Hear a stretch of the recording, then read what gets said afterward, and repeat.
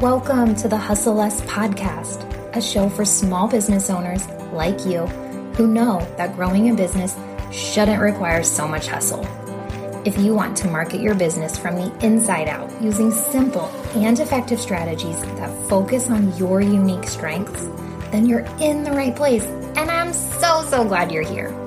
I'm your host, Katie Taylor, and each week you'll receive practical, tangible, and creative strategies to help you grow your business in ways that actually make sense for you.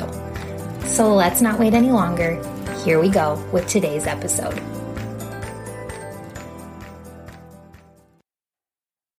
Hi there, and welcome to this week's episode. No more target market confusion. The 3 groups to focus on in your business. When you Google the term target market, you will receive lots of search results and image results with complicated and very intense looking flow charts and graphs and charts and things like that. And it can be easy to assume that target marketing or understanding your target market is a complicated or convoluted process that either is out of reach for your business or doesn't matter. And so that is why today we're going to be breaking down target market confusion so that you are able to understand how this information actually matters to your business and how you can be using it in the decisions that you're already making. So these 3 groups that we're going to be looking at are each going to play their own role. And I'm just going to go ahead and dive right in so that we can cover all of this together. The first of the 3 groups to be focusing on in your business when you are evaluating your target market, or you may hear your audience or your ideal client, the first is the potential customer. And this is who you're most likely already thinking about. They're top of mind for you with your marketing. They're the ones that are reaching out about your services. And when you're looking at your business finances, you're probably thinking of the potential customer because customers equals revenue. When you think about maintaining a healthy business, or you're thinking about your financial security or the growth opportunities for your business, you're likely to be thinking about the potential customers. Have you ever found yourself asking the question, what do we need to do with our business to pull more customers away from the bigger players in our industry? I expect that many of you listening will have said, yes, this is something you have spent time thinking about. Maybe you're a dog groomer and the city that you live in also happens to have several big popular pet stores. And we know that pet stores often offer grooming services as well. Or someone like a florist who is running their floral business out of their home doesn't have a storefront for the same visibility as a bigger floral company. We're going to start here first and review this group because each of the 3 groups that I'm sharing with you, like I said, is on a different journey with your business. And by clearly breaking down each of these groups, you will then be able to make more effective decisions knowing who it affects and how they need support as a recipient of your marketing. Your potential customer is someone who is a great fit for your business but hasn't spent with you. There is a range of where they could be in this process with you. They may not even know your business exists, or they may be aware of your business but not ready to buy yet. And they may also be in the decision-making process. As we talk about each of these 3 groups, you may recognize that your potential buyers require the most of your effort and attention. They are on a journey that begins with the awareness piece, and then they will need something of value to them that keeps them connected to your business before the possibility even of converting them into a paying customer. So they have a lot of ground to cover from that first point of discovering your business to then spending with your business. They start out totally unaware. And then once they're aware, they need to become interested. Then from that point of interest, they need to feel a connection to your offerings and go through this process of seeing their desires met through your business. At the same time, They'll also be assessing if they can trust your business, if they'll get what they think they're going to get out of their business, if their expectations are going to be met. And it's only after all of this that they'll make the decision whether or not to become a customer. So you can see that there is a lot happening during this potential customer phase, and some potential customers don't even know that they're a potential customer yet. The second group is your previous and or current customers. And this is a really valuable portion of your audience makeup. For starters, you've done a great job of nurturing them from that starting point of the potential customer to now. You did the work, you checked all of the boxes they needed, and the best thing you can do for your business is to keep these customers connected and engaged so that they stay an active customer.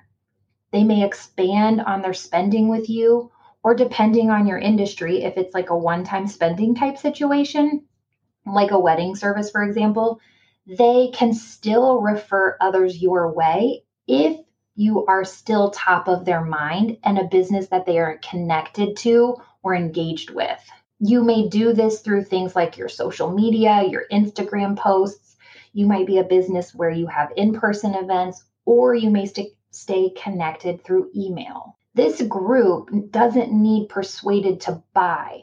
That is not where they're at in the process with you. Instead, you will benefit more from reminding them of the buying experience that they've already had with you, staying top of mind, and showing them something that maybe they haven't tried before with your business.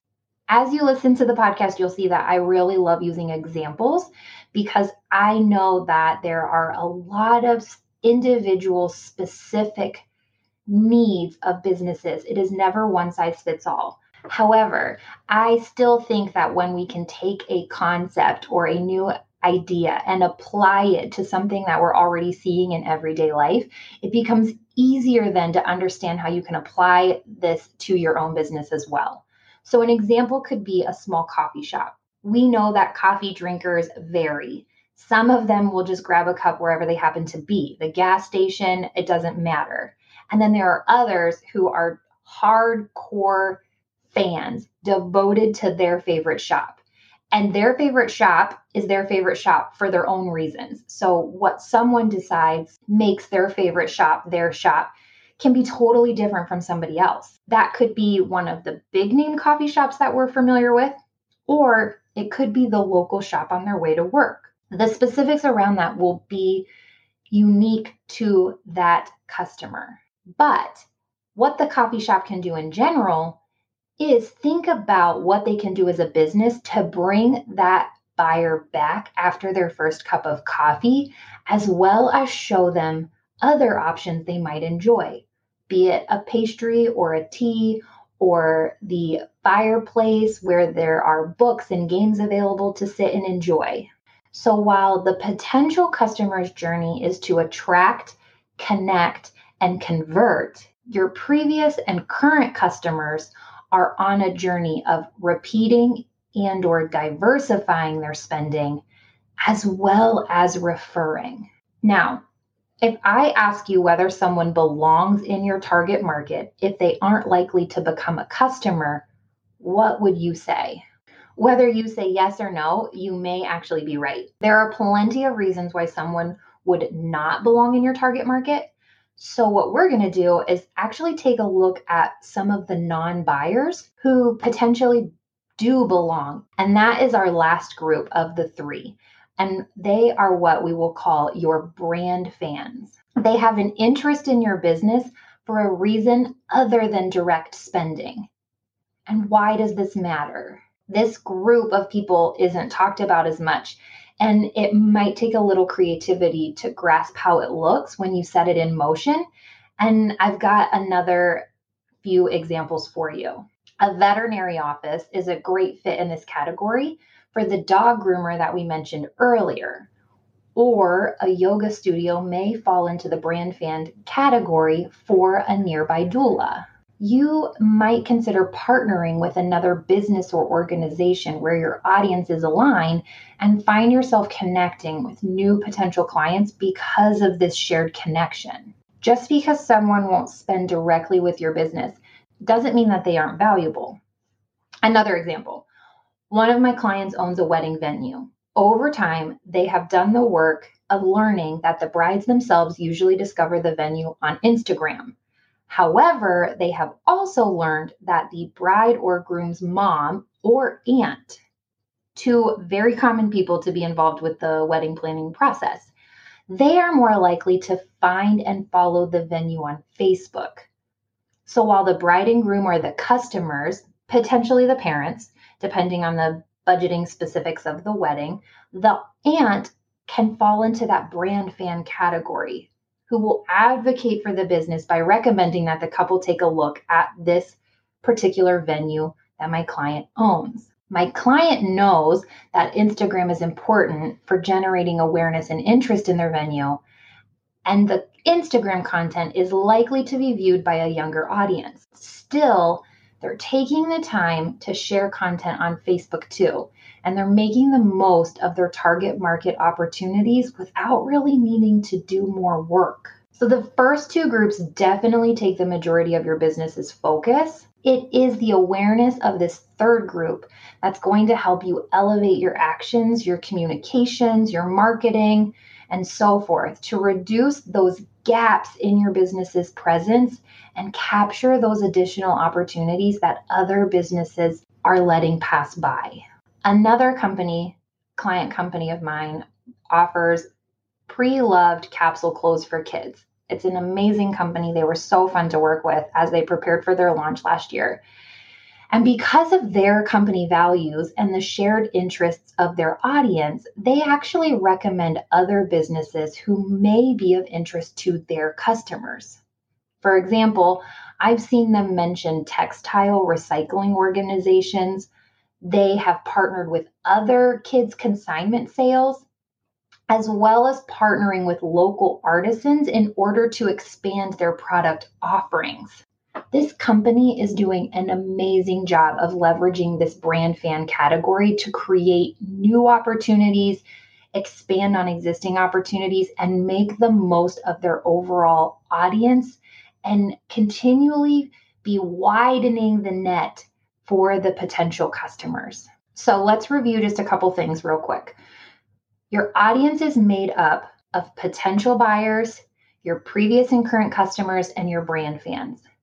Each of these groups are on a unique journey, and they're going to need to connect and stay connected to your business in different ways. Your potential customers need awareness and familiarity before trusting your business and moving into that buying position. Your previous and existing customers require less effort and are more likely to continue spending. It won't work to only be tending to one of these groups. If you're only focused on your previous and existing customers, then the consistent flow of customers is going to stop because you haven't been able to give the attention and awareness needed to those potential customers. Likewise, you will be exhausted if you are constantly trying to convert new customers all the time.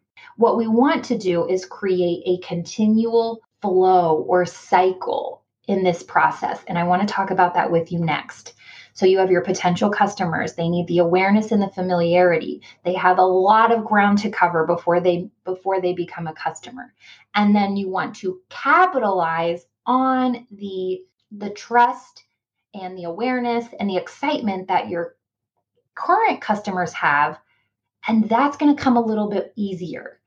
And then lastly, you have these brand fans. They're the ones that may never spend directly with you, but bring additional value to your business's growth.